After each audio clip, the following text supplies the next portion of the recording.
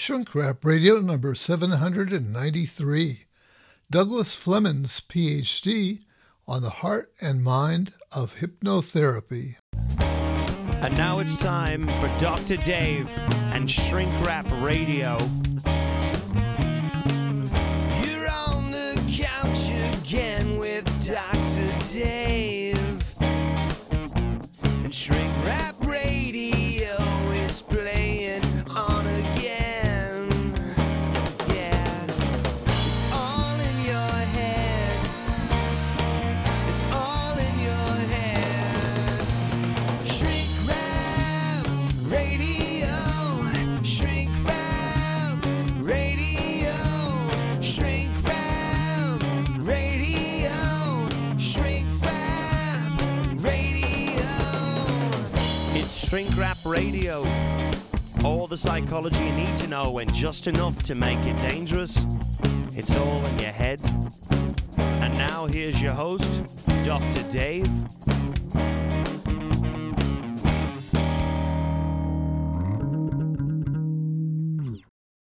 Is it true that all hypnosis is self-hypnosis? Is it true that there's no unique brain state associated with hypnotic trance? Today's guest is eminently qualified to speak to these questions and more. My guest today is Douglas Flemons, Ph.D., and we'll be discussing his work and his book, The Heart and Mind of Hypnotherapy. Dr. Douglas Flemons, welcome to Shrink Rap Radio. Thank you, David. It's a delight to be here. Well, I'm delighted to have you here, and we're going to be discussing your very impressive book, The Heart and Mind of Hypnotherapy. And I have a particular interest in that topic. I don't know if you're aware of that. I did my clinical psych doctoral dissertation at the University of Michigan in 1970 on the role of attention in hypnosis and meditation. Oh, wow, really? That's incredible. No, I didn't know that. Yeah, and it was kind of ahead of its time, and certainly in terms of a doctoral dissertation at the University of Michigan, it was pretty groundbreaking because it was pretty short. I was eager to get out of there, but I had a long-standing interest in hypnosis and hypnotherapy, and in altered states of consciousness more generally. But that would have been groundbreaking. Each of those topics alone would have been groundbreaking in 1970 for you to investigate and then for you to combine them. That's fabulous. Yeah. Well, I was really fascinated by attention. And I thought, hey, attention to me seems to be like the key thing here that we need to understand in altered states, and particularly both in meditation and in hypnosis. And so in the design of my study, I had people following their breath, and they had a little clicker button to click every time they had to bring themselves back. And not as good as being able to put electrodes in a person's brain or some other. Oh, dang, I didn't get to do the electrodes this time. Yeah, some other way of monitoring the brain that would be available today. So it was a pretty crude measure.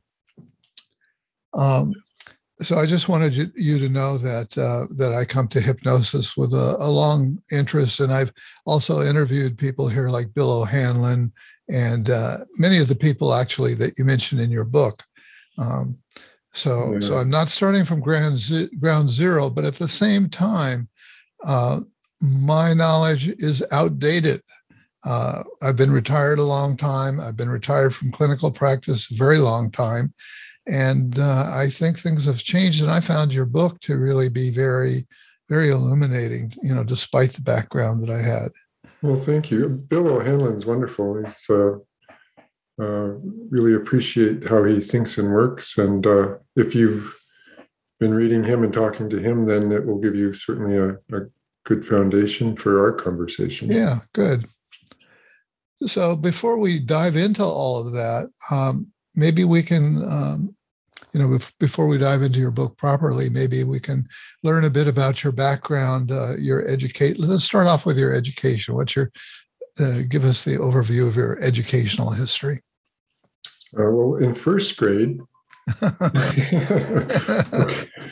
we won't go that far back. I'm a brief therapist, so I actually don't go much back into history when I'm working with people. Right. I'm welcoming of it if it comes into the conversation, but I certainly don't go to people's first grade experience. I am from Canada. I got a bachelor's degree from the university in British Columbia called Simon Fraser, kind of the Berkeley of Canada. Okay. When I attended, very cutting edge. When I was there, I took a course from a systems theorist on Gregory Bateson's ideas, and that got me fired up. I changed my life, and I went looking for a master's program in family therapy because I discovered, actually after I finished my undergraduate education, that he had been one of the founding idea mavens of family therapy. So I went searching for that, got a master's degree at the University of British Columbia in counseling psych with a specialty in family therapy, and then headed south of the border to get a doctorate in family therapy. First went to Texas Tech, where Brad Keeney was. He was a family therapist, expert on Bateson. So I went there because of him. And he transferred out when I was just starting my dissertation. He transferred out to Nova University at the time. It's now Nova Southeastern, to start a doctoral program out there. And I and some of my colleagues took him up on an offer to go out and finish our degree there and then start teaching. So that's what I did. Finished my dissertation at Nova, graduated from Nova, although the coursework was primarily from Texas Tech. And then I taught there for 31 years in the family therapy program. Okay, great. Thank you for being willing to go through all of that. You are now healed. You can go. You're discharged. So when did you first learn about hypnosis? Maybe nobody gets through life these days without having heard of hypnosis. Do you recall when you first heard of it? I remember when I was in elementary school, a friend of mine and I drew a spiral on a record-sized disc and put it on our turntable and turned the turntable on to see if it would hypnotize us. Yeah. It didn't. Okay. It spun so quickly, it was just a blur. But that's the first time I remember being curious about it. My first clinical experience was I was in the master's program I mentioned, and one of the faculty members offered a 10-hour workshop on the weekend on hypnosis. And I had been doing meditation for a while before I went into the master's program for, 4 or 5 years. And I was intrigued, like you, on the interesting parallels between what would meditation that I know about help me to understand about hypnosis. So I took it, and then I never looked back. Another faculty member introduced me to Milton Erickson's work. And then I went in at Texas Tech. I took a doctoral course in hypnosis. And then I started teaching workshops and introduced a doctoral course on hypnosis for my doctoral students, and taught that for 30 years. So yeah. I'm under the impression that hypnosis has been clouded by all sorts of myths out there. Absolutely. And what are some of the myths that come to mind? And I know we'll get into them in more depth as we go along here, but I think the most critically important and problematic one is that it's something that a hypnotist does to a client, so that it's an imposed effect that the hypnotist hypnotizes the client. For me, that's analogous to saying that a therapist therapizes their client. We don't therapize. We can able to recognize that therapizing has a connotation of somehow being improperly, ineffectually impositional. And the same is true of hypnosis. Somebody that's attempting to impose hypnotic experience on somebody else, which is what you get if you watch a YouTube of a hypnotist, if they're doing that, what you get is, rather than trance experience, you get transgression experience. They're manipulating in order to look impressive themselves or to get an audience to laugh, and that has absolutely nothing to do with what's actually going on. Well, it has something to do with the fact that it's possible to alter somebody's experience by being a transgressional bully, but that's not obviously what we want to do as clinicians. Right, right.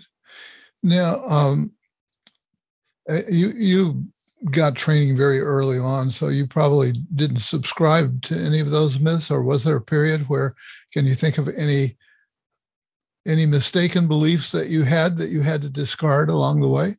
Oh, absolutely. So that first workshop was great. I loved the teacher. It unsettled me because I discovered that I could talk and somebody could have a reaction, and it made no sense to me. But he did us a disservice. In this workshop, he gave us soft furniture to work with, actually mats for people to lie on. He dimmed the lighting and he put on soft, ethereal, new agey kind of music. And so I attributed the effect of what I was doing. Maybe it was because I wasn't confident enough in my choice of and use of language, that the softness was an important, critical part of it. So when I went out and started trying to use this with clients, I was in an internship in my master's program. I was desperately wanting to have ethereal music, have soft lighting, and this nice, comfortable place for them to sit. And that wasn't really possible, and I felt constrained because of it. Yeah. There's another myth that I think is held by actually many professionals that I think you kind of dispel in your book, that all hypnosis is self-hypnosis. And I think I believed that for a long time, and maybe until I read your book. But you spoke about language, and that's one of the things that I want to let our listeners and viewers know is you're very careful about your language. And that idea of all hypnosis being self-hypnosis is a corrective of that other myth that I mentioned. So clinicians that are sensitive to not wanting to put themselves on the client, right, to manipulate, say, okay, so it's not me doing something to you, you're doing it, and I'm just facilitating, but it's self-hypnosis. So it's a lovely attempt at a corrective to manipulation. The thing is that what both versions misconstrue is that hypnosis is a relationship. And what's happening is a synergy and an attunement between the two people that are involved. So that if you say that all hypnosis is self-hypnosis, it removes the relationship from the equation, and it misrepresents what's actually happening. Yeah, and that really came through clearly in the book. In the 19s, you mentioned trance, and trance is an interesting concept, I think, that hypnosis has been perhaps burdened by throughout its history into the present, I think. In the 1970s, there was an intense controversy around the idea of hypnotic trance. And Theodore Barber, I don't know if he's still around. You reference him in the book. He might still be around. He was a vociferous critic in debunking the idea of trance and saying that basically it was relaxation and some variants on that. And so there was kind of a hunt for neuroscientific correlates so that you could identify it with a brain scan or EEG or something to say, this is the trance. Here's the trance in the brain. But I'm under the impression that that never happened, wasn't found. Yeah, they haven't been able to go in and isolate trance as some sort of brain pattern. I don't know, you may not have even noticed this in reading my book, but I wrote that whole book without using the word. Well, I wondered. I didn't encounter the word. And so thank you. I didn't read every single word in the book. And so I would have attributed it maybe to that. Yeah. I find it unnecessary. But in other things I've written, I've used the term. And so here's my take on it. The root of the word trance is the same etymological source as the word transit. And it means to carry across or to go across or to move across.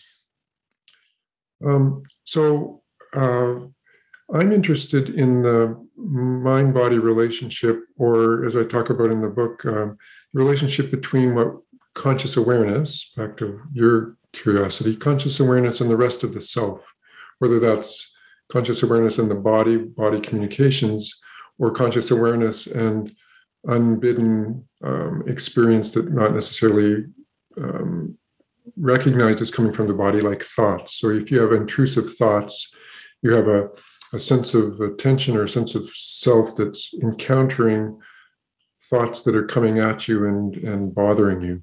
So that relationship between conscious awareness and some part of your experience of self that's not identified as me. Mm-hmm. So my thoughts are bothering me. The thoughts are separate from me. Yeah. That what happens in both meditation and hypnosis is that boundary between what I call a circumscribed self, the conscious awareness, and the rest of the self, that boundary dissolves.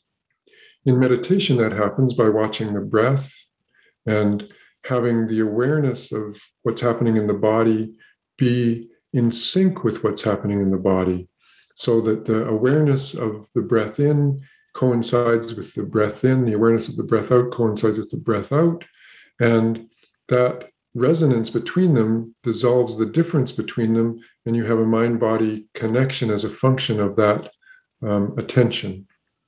Something similar is happening in hypnosis, where the hypnotist is facilitating the mind-body connection between the person's awareness and their experience.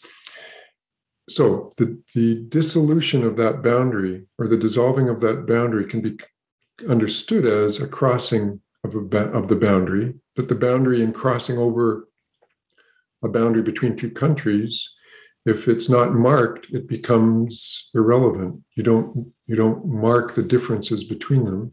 And that's what the hypnotist's job is to facilitate the dissolution of the boundary, the crossing over. So trance, if you understand it as the same as transit, this movement across a boundary, then I'm comfortable using it. If you try to think of it in terms of a state, like an altered state where it's usually used, I think it's more useful to recognize that what alters in a hypnotic situation is an alteration in the whole relationship. If you turn a light switch on in your house, there's many changes that happen in order for a light to illuminate. The switch is connected through copper wires.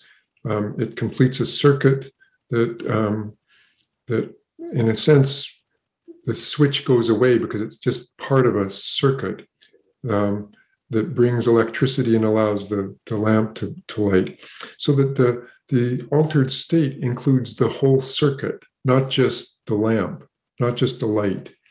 So I'm comfortable in saying, sure, hypnosis is an altered state if you then think of the state as being encompassing of the relationship between the individuals involved, and they're in an altered kind of, so another way to put it, an altered communication, an altered way of connecting and communicating between each other.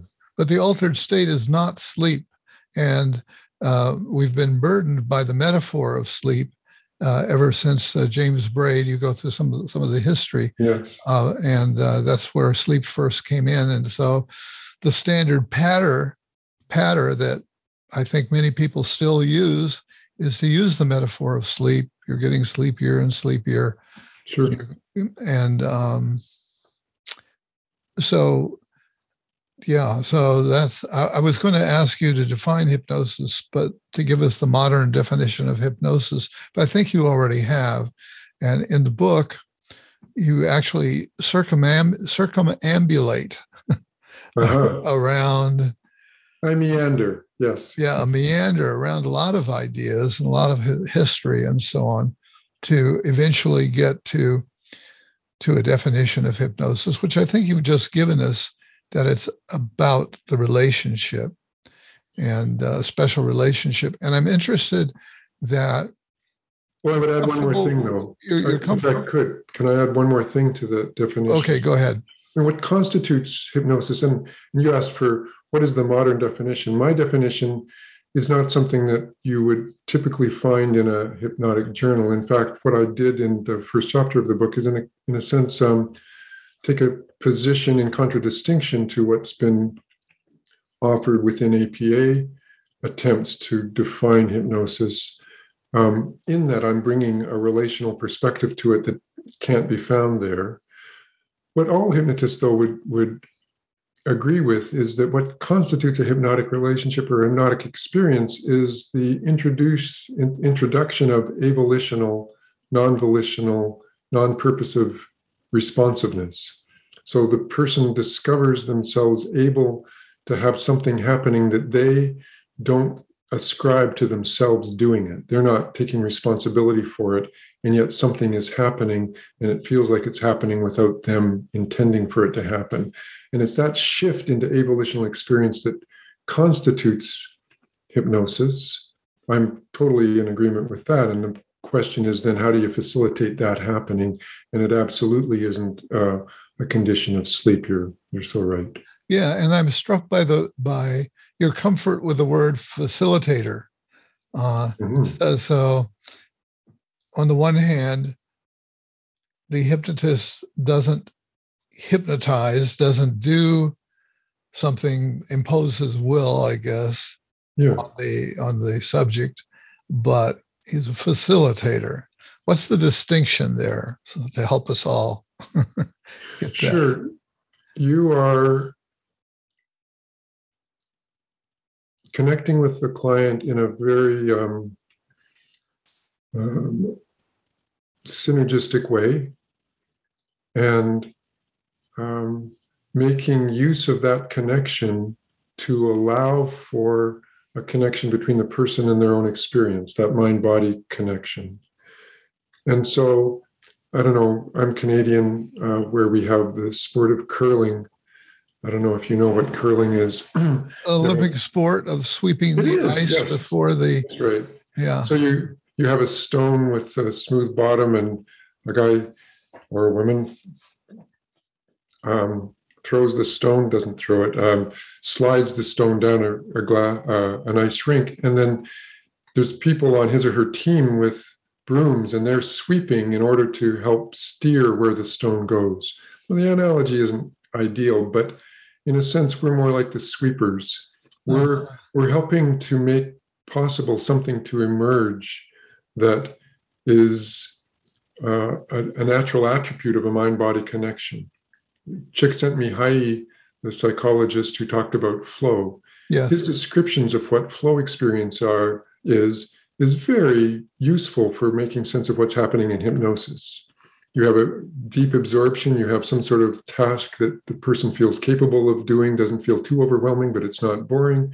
And they're engaged in it such that they lose track of time, and they're able to do things effortlessly. That's what flow is, and that's what hypnosis is. So we're there to set the conditions, to create the conditions for a natural ability that we all have to get into flow experience. And then what the hypnotherapist does is make use of it for clinical reasons. Another point that I really like in the book that you brought out is that there is no hypnotherapy per se. And maybe you can elaborate on that. Well, yeah, that's another argument in the field. There's so many controversies. It helps keeps things fresh. Everybody's energized to figure out their discrepant ideas. So there is an idea that there's no, among some people, that there's no such thing as hypnotherapy. And I tell a story about giving a talk after my book that I wrote 20 years ago on hypnosis, Of One Mind, was published. I was in a bookstore talking about it, and I mentioned that I'm a hypnotherapist, and a psychologist, put his hand up and said, the idea that there's such a thing as hypnotherapy, it's a myth. There's nothing inherently therapeutic about hypnosis. What I said to him was, yeah, I guess you could take that position, but then there's psychotherapy, and there's nothing inherently therapeutic about the psyche. So it's a matter of, what is your orientation to making change, to allowing for change to happen? And if you use hypnosis as a vehicle for doing that, and you're thinking in terms of how do minds and bodies change, hypnosis is a wonderful vehicle for making that possible. And in that sense, I think the term hypnotherapist makes a lot of sense. What I took from the book was that there's, and what I think you said is that there is no specific hypnotherapy. In other words, I'm not sure I'm going to say this in a good way. Basically, I believe you're saying that any approach to therapy, any therapeutic orientation that one might have in their practice already could fit into a hypnotherapy, into hypnosis. And well, actually, what you're articulating there is rather more the standard idea that hypnosis is an adjunct to a psychotherapeutic model. So a CBT therapist can do great CBT, but if they wanted to use hypnosis, then they would be using hypnosis within the model-specific orientation of their approach, and it would be an adjunct to CBT. And I'm actually saying something different. Okay. When Freud first stumbled into hypnosis, this is pre-free association, he was very intrigued with using it, and psychotherapy and hypnosis were basically the same. When Milton Erickson used hypnosis, you couldn't really distinguish. Here's where the hypnosis starts, and here's where the therapy ends, or here's where the hypnosis ends, and here's where therapy starts. Hypnotherapy and psychotherapy and family therapy in his work are all so integrated you can't pull them apart. So rather than take the approach, let me outline a set of model-specific ideas and then say, how can we use hypnosis as a technique within that? My way of approaching it was to say, here's how minds and bodies communicate. Here's how minds change their mind. Here's how bodies and minds learn. And hypnosis is tied into the way bodies and minds work. And the ability in flow experience to have something happen without intent bodes well for being able to take a problem that has itself a quality of avolitional movement. I can't control the fact that these intrusive thoughts come. I can't control my anxiety attacks and so on. That I'm able to use a way of relating, my client's way of relating to their body in a hypnotic way, to alter this unfortunate avolitional experience called a symptom, such that it keys into the way minds and bodies work, change, and learn to facilitate therapeutic change. So it's non-model specific in the same way that rapport is non-model specific. You have the importance of the therapeutic relationship being important across all models, and in a sense, the hypnotic relationship is usable regardless of the model. To me, you've cleverly hooked on to a piece of the traditional hypnotic pattern, which has been to your hand is getting lighter and lighter, and that the person can have an experience of not volitionally doing it themselves.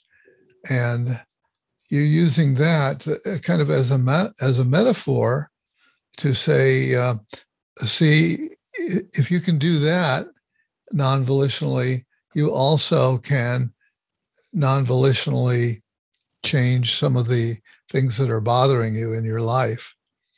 I don't know that I ever encountered that way of looking at it anywhere else before.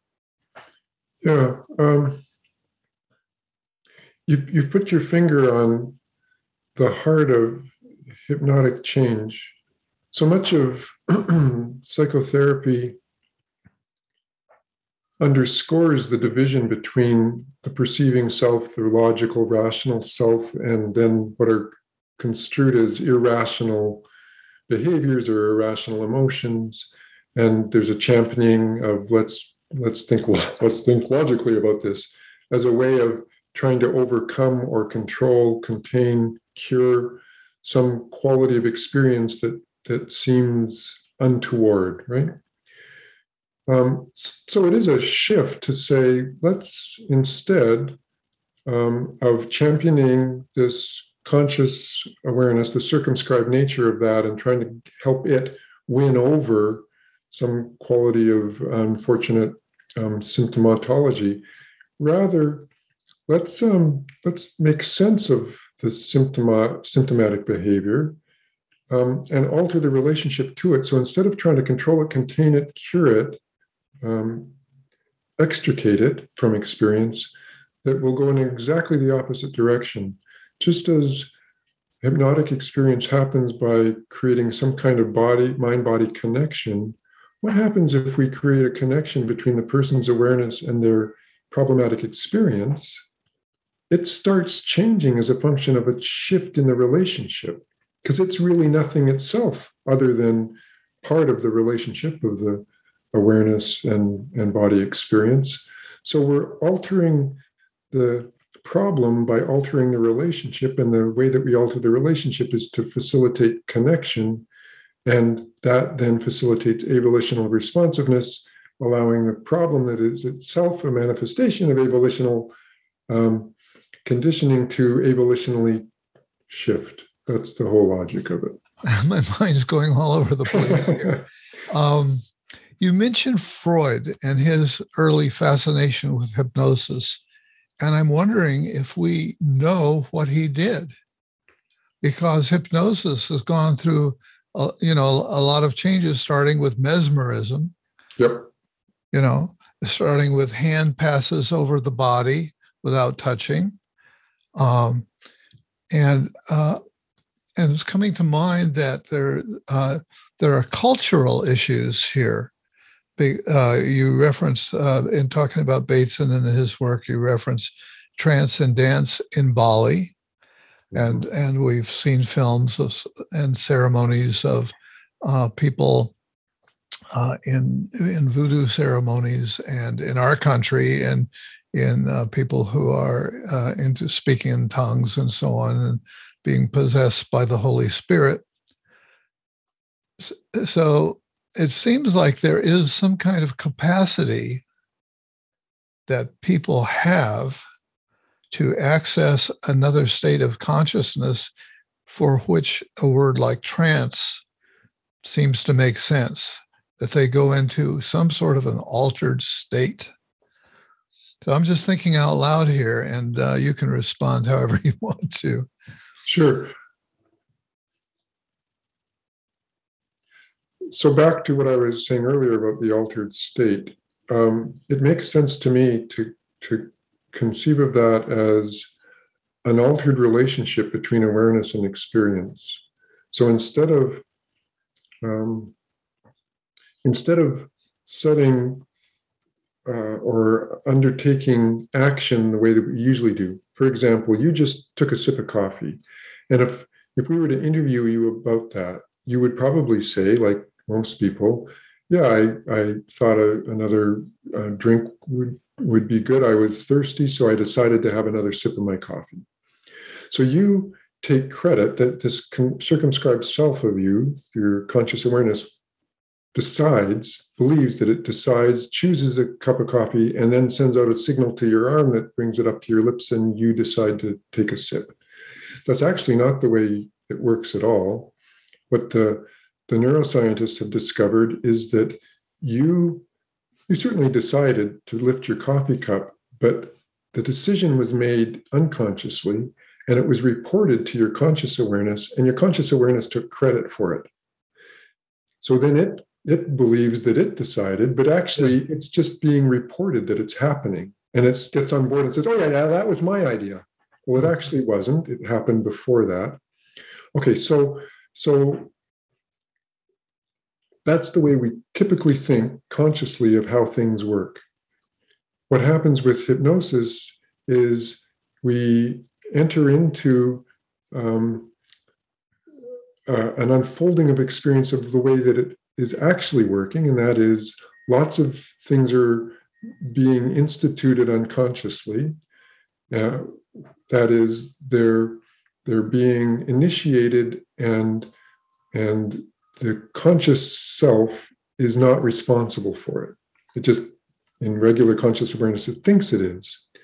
So it's making possible these flow experiences, and you mentioned some great ones, trance dancers in Bali and shamans and voodoo and so on, and Freud. All of them are creating the conditions for an experience of flow where conscious decision making is unnecessary, and cool stuff happens as a function of that connection between awareness and the rest of the self. Yeah, you talk about Descartes and the mind-body split. Yep. And I think that his thinking had a huge impact on our culture, so that we live by and large, we live in a culture that places a lot of emphasis on volitional willpower agency. Yep. And I'm thinking that in so-called primitive cultures, that they have a different experience, a different worldview, in which those sharp boundaries that we have perhaps don't exist. And so they don't have to fight with the categories, that we stumble over. Well, you just said something so important about fighting with categories. So, Descartes did us a great disservice. He helped a lot. Mathematics benefited tremendously from Cartesian graphs that he invented. But in terms of epistemology, he did us a disservice saying, so I got my thinking, and my thinking is distinct from my body, doesn't need my body. And it's still here now, even in characterizations of hypnosis, clinicians, even researchers will talk about using hypnosis to help the mind get control over the body. And it's that same idea that you've got this body doing unfortunate things. So if we can only train your mind to get control of it, then everything will be fine. Mm-hmm. What that does is it characterizes the relationship between mind-body as contentious. To control, the root of the word control is to turn against. The con is the against, troll, turning. So you turn against the thing that you want to behave itself, whether it's a thought or a behavior or emotion or whatever it happens to be, anxiety, emotion, something.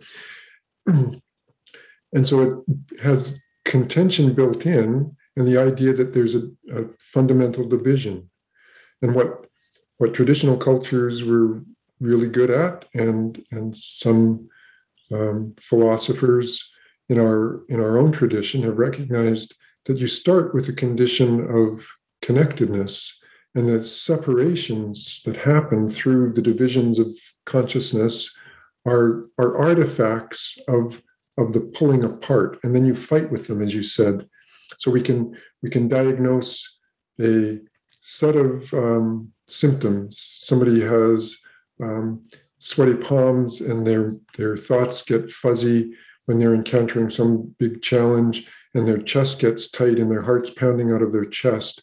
And we say, oh, well, so you have anxiety, and we diagnose it. And then we try to help them fight the anxiety effectively or use hypnosis to get control over the anxiety.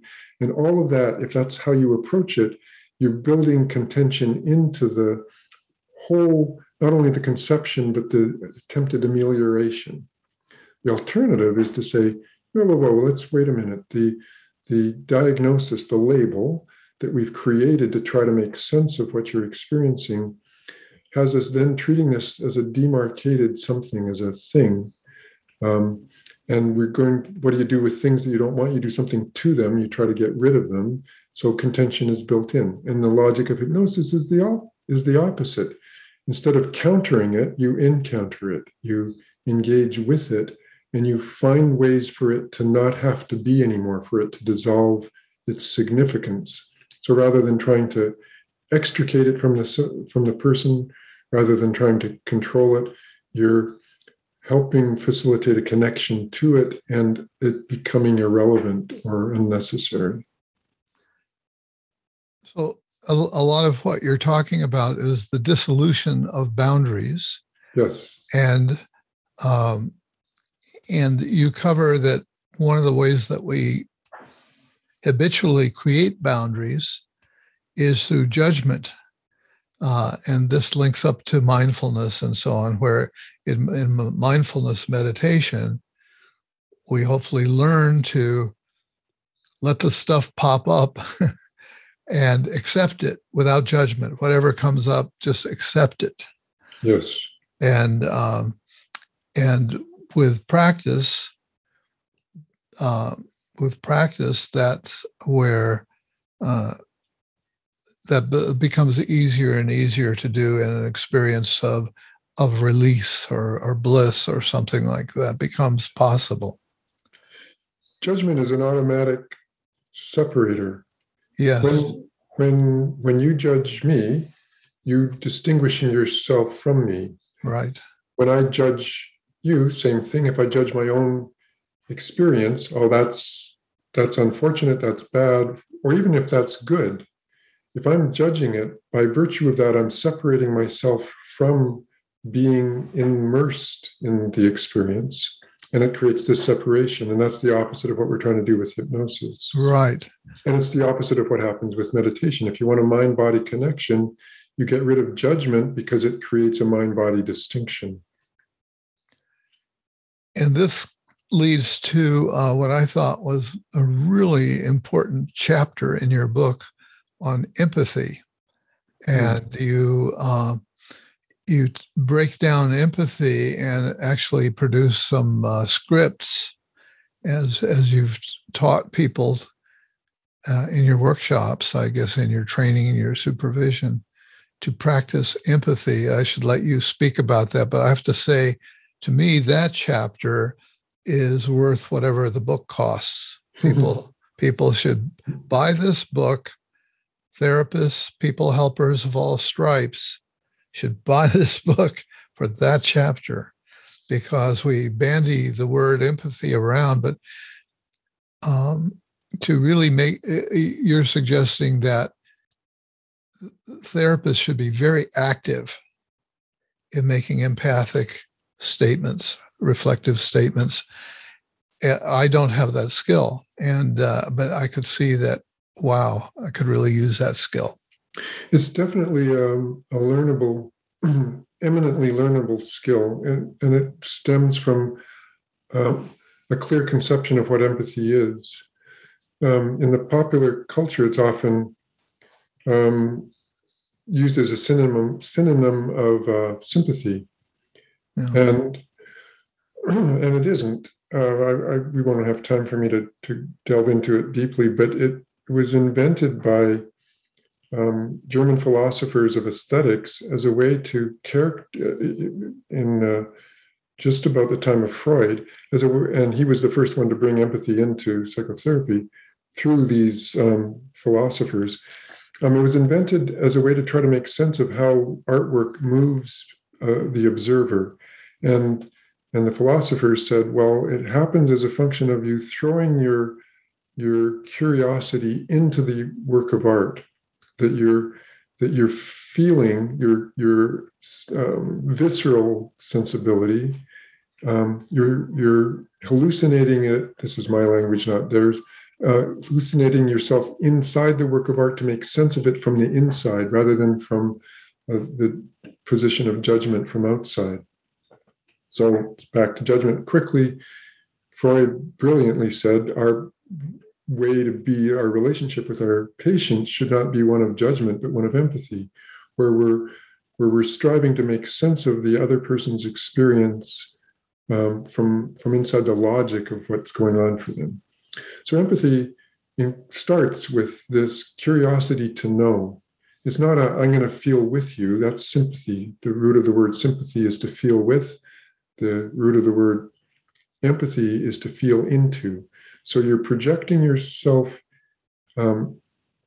imagination-wise into the experience of the other person to make sense of it from their perspective. And then you're communicating that understanding as it's developing. So a very common misunderstanding of how empathy can be well communicated is to say, oh, David, I know what you're talking about, man. I've been in that same place. It's really tough. And that's thought of as an empathic statement. I would characterize that as a claim of sympathy. That is, I've had something the same as yours, and you should trust me because, or trust that I know what you're talking about because I've gone through something similar. Empathy is really quite different from that. Rather than claiming that I understand you, my job is to demonstrate that I understand, and I do that by floating my best guesses as to what's going on.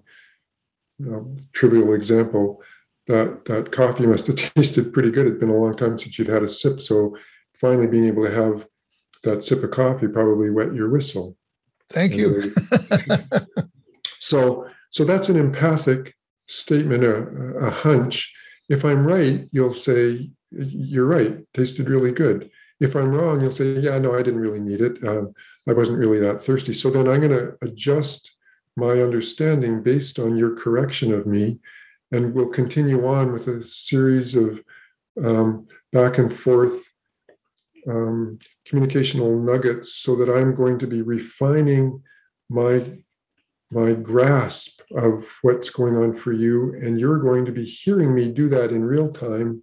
And the closer I get, the more that you will feel like I have a good handle on what's going on for you. That's what empathy is. So I would say that I didn't offer scripts because you can't do it scripted. What I offered was examples of how it's done so that you can get the feel for it, because it really has to be extemporaneous. You do something, you say something, I try to make sense of it, I throw it out, you tell me I'm right, not quite right, you clarify, I refine my understanding, try back again, and we together develop an empathic connection as a function of that. What struck me about it was that it was so active that that in your examples, you had the therapist really responding after every sentence that the client is saying and demonstrating that empathy. And we know the concept of empathy largely, I think, through the work of Carl Rogers, who was a champion for that. And I used to show films in my counseling classes, these really old films now, the Gloria films. Yeah. And I would challenge, and the popular conception was that he would parrot back something. Mm-hmm. And so I would urge my student, I would challenge, I say, that's not what he's doing is a lot more subtle than that. And to experience that, I challenge you to figure out what he's going to say. Mm-hmm. And nobody can do that, nobody, what he says comes out of some unique thing, but also it's not as active as the examples that you give. I find that in myself, I often felt like I was too passive because I wasn't responding enough. And it's easy to get in as a therapist. it's easy to get into nodding your head and saying, mm-hmm, nodding your head, mm-hmm, and that is masking as some kind of empathy. But I found that I was some of the time rocking my head to sleep in a certain way. Sure. When you nod your head as your client's speaking, that's another claim of understanding.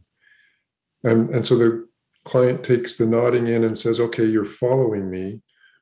There's no guarantee because you haven't given any evidence that you actually get it. Yeah. If you have a very loquacious client, it also is a nonverbal indicator, keep going.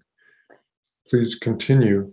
So, what I'm offering as an alternative is if you intersperse yourself, or as I talk about in the book, interlace yourself in what unfolds, it becomes a kind of conversation between the two of you rather than a soliloquy on the part of your client with you nodding along. And then it allows you to not only help them grasp that you're grasping them, which alters the boundary between the two of you.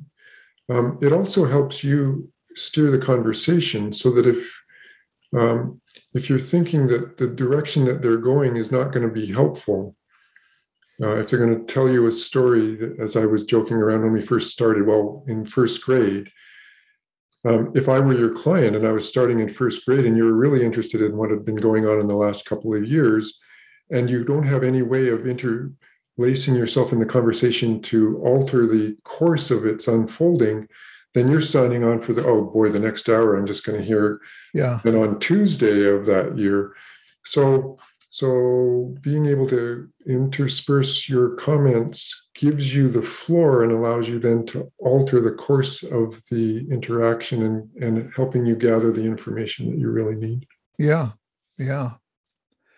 Well, I'm looking at the clock and we're in the closing phases here time-wise, I think. And I wonder if there's anything else that you want to be sure to get in here that our conversation hasn't elicited.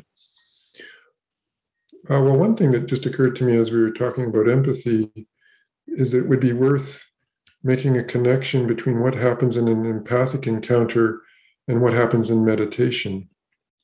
They both have to do with boundary alteration.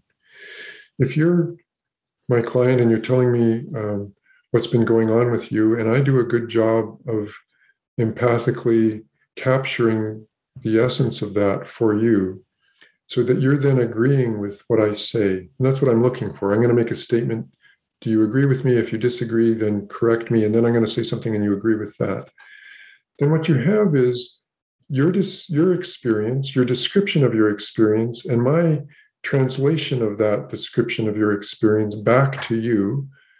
And if all of those are in keeping with one another, if they're all in sync, then the boundary between my translation of your description of your experience dissolves. You're hearing coming back from me a version of what you've been feeling and you're describing that resonates with you. When that boundary dissolves between my empathic characterizations and your descriptions of your experience, when that boundary dissolves, the boundary between you and I dissolves, and that allows you, in my vernacular, to feel more of one mind, that we are connected in an intimate way.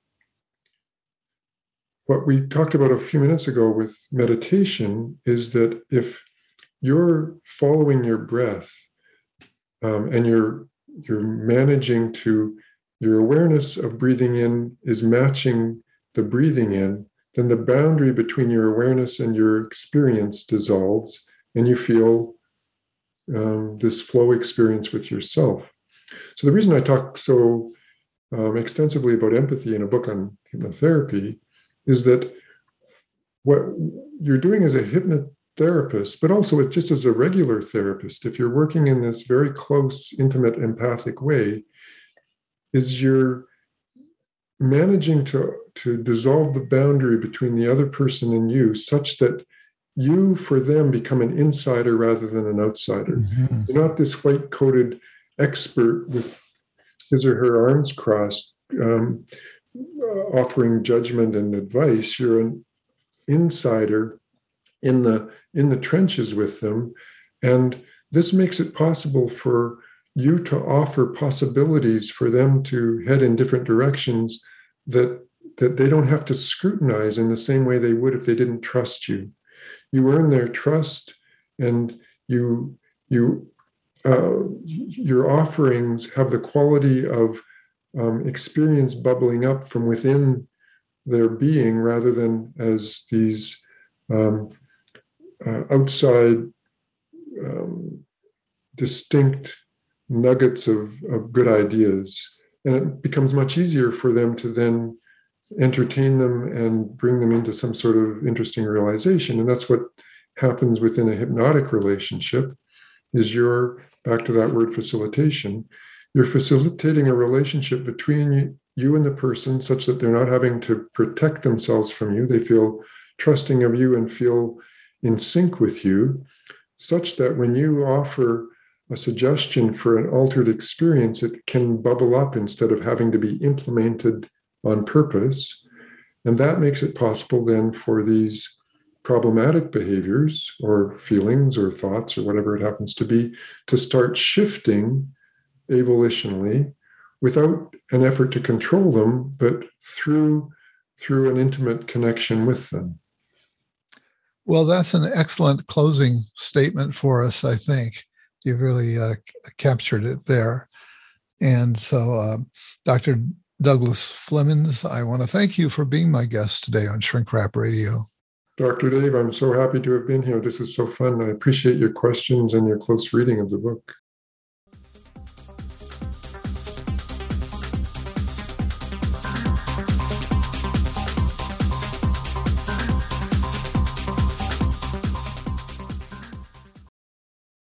I'm so pleased to have had this opportunity to speak with today's guest, Douglas Flemons, PhD, author of the 2020 book, The Heart and Mind of Hypnotherapy. This book is deep, thought-provoking, original, wide-ranging, and challenging. I say challenging because it is likely to cause you to question beliefs you've had about hypnosis and hypnotherapy. A definition of hypnosis is slow to emerge. In fact, it takes several chapters. I believe Douglas described it in our interview as a meander. To get there, we circumambulate through a range of topics bearing on the nature of mind, body, and self. As you will have heard in the interview, Douglas is keenly interested in words, language, and epistemology. In the course of this ramble, he will introduce us to such figures as James Braid, Sigmund Freud, René Descartes, Gregory Bateson, and Milton Erickson. All of this is to build a picture of hypnosis as an interpersonal encounter between two people in which the hypnotist is a facilitator who guides the subject into a state of mind in which the boundaries of daily consciousness are dissolved such that new possibilities may emerge without judgment. Milton Erickson, MD, the famous hypnotherapist, is in a class all his own. He often dispensed with the well-known rituals of hypnotic induction, sometimes constructing a rambling story which might be confusing to the rational mind, but with subtle words of suggestion sprinkled here and there in the narrative. Douglas's book puts me in mind of that Ericksonian style, though he clearly is not intending to put the reader into a, quotes, trance. That's another fascinating feature of Douglas's book. He never uses the word trance. I'm not sure, but this might be the only book on hypnosis never to use that word. When I push him on whether or not he believes in trance, his answer indicates that he doesn't like all the historical baggage that word carries with it. I think he's more inclined to describe the state as one of absorption. In addition to the absorption that can occur in mindfulness meditation, Douglas also references flow. I don't know if I was in a flow state during this interview, but I did experience something like it, frequently going off my script of planned questions to spontaneous questions and observations that pushed us to the edges of our conceptions, providing little bursts of joy, for me at least. Let me give you a sense of his writing. Here's a bit on the topic of the dissolution of boundaries in hypnosis and flow. Quote, "This relational understanding of hypnosis resonates with Csikszentmihalyi's conception of creativity, which he points out, quote, does not happen inside people's heads, but in the interaction between a person's thoughts and a sociocultural context. It is a systemic rather than an individual phenomenon. The systemic nature of creativity, like the systemic nature of hypnosis, can be recognized in part by the dissolution of the boundaries defining a circumscribed self and the questioning of and playing with the boundaries defining conventional ways of perceiving, choosing, and experiencing." Close quote. Here's another worthy fragment. Quote, "With hypnosis, you facilitate the indifferentiation of the boundaries that have been keeping the client's circumscribed self distinct from you, from the surroundings, and from the rest of the self, and you invite avolitional shifts in perception, for example, hallucination, sensations such as analgesia or anesthesia, and actions such as hand levitation. Such hypnotic experiences feel distinctive to the client, as if parts of them are operating independently with a mind of their own." Close quote. And finally, I can't resist sharing one more. Quote, "Hypnosis is a window into the relational complexities of interpersonal and intrapersonal communication, into the layered and self-referential nuances of how minds and bodies work and communicate. Knowing this, as well as knowing the role of suggestions, expectancy, and meaning in the shaping of experience, is critical to developing any approach to helping minds and bodies to change." Close quote. If you're at all interested in hypnosis, whether as a practitioner or patient, I'm certain you'll learn a lot from this very original and groundbreaking book, The Heart and Mind of Hypnotherapy by Douglas Flemons, Ph.D. And if you're a therapist of any stripe, you may have heard me say in the interview that his chapter on empathy alone is worth the cost of the book. Al Tabor here. I've been a listener of Shrink Rap Radio since, episode 20, and a regular contributor, actually, almost since then. I've been upping my contribution as circumstances allowed, and I think you should be a contributor too. The reason I'm contributing is that I'm receiving something of great value. I always learn something, which is a prime consideration for me, and often something that changes how I view the world. What could be better than that? So we all need to chip in and keep Dr. Dave on the main line. In fact, I recently doubled down on my contribution, figuring that I would kick in a little towards folks that can't pay.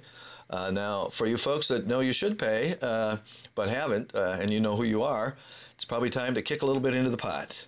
So let's keep Dr. Dave broadcasting and keep the good stuff coming. Thank you, Al Tabor, for your faithful contributions over these many years. You very substantially helped me to keep the good stuff coming.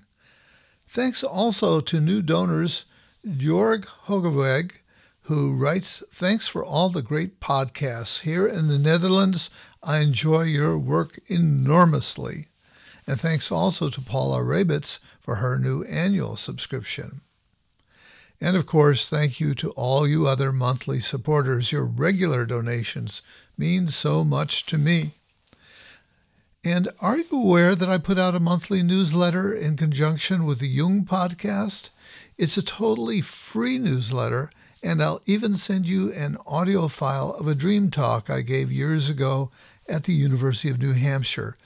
In the newsletter, there's even a recap of my favorite podcast of the month, as well as a blog post from my UK collaborator, Isabel Clark, journalist and Oxford grad, as well as announcements of various opportunities. So to sign up, just go to shrinkwrapradio.com and scroll down the homepage until you come to the green sign-up form. Okay, time to shrink wrap it up. Thanks to today's guest, Douglas Flemons, PhD, author of the 2020 book, The Heart and Mind of Hypnotherapy. I really enjoyed our conversation and learned a lot in the process.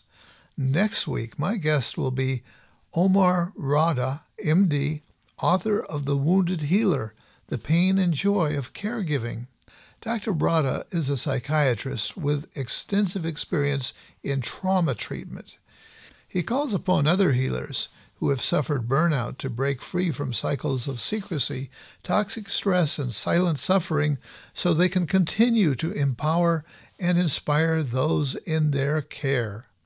So I hope you will join us then. And until then, this is Dr. Dave reminding you to be kind to yourselves and others.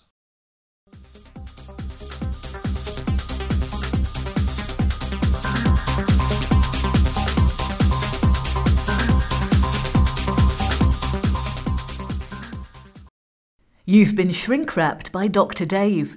All the psychology you need to know and just enough to make you dangerous.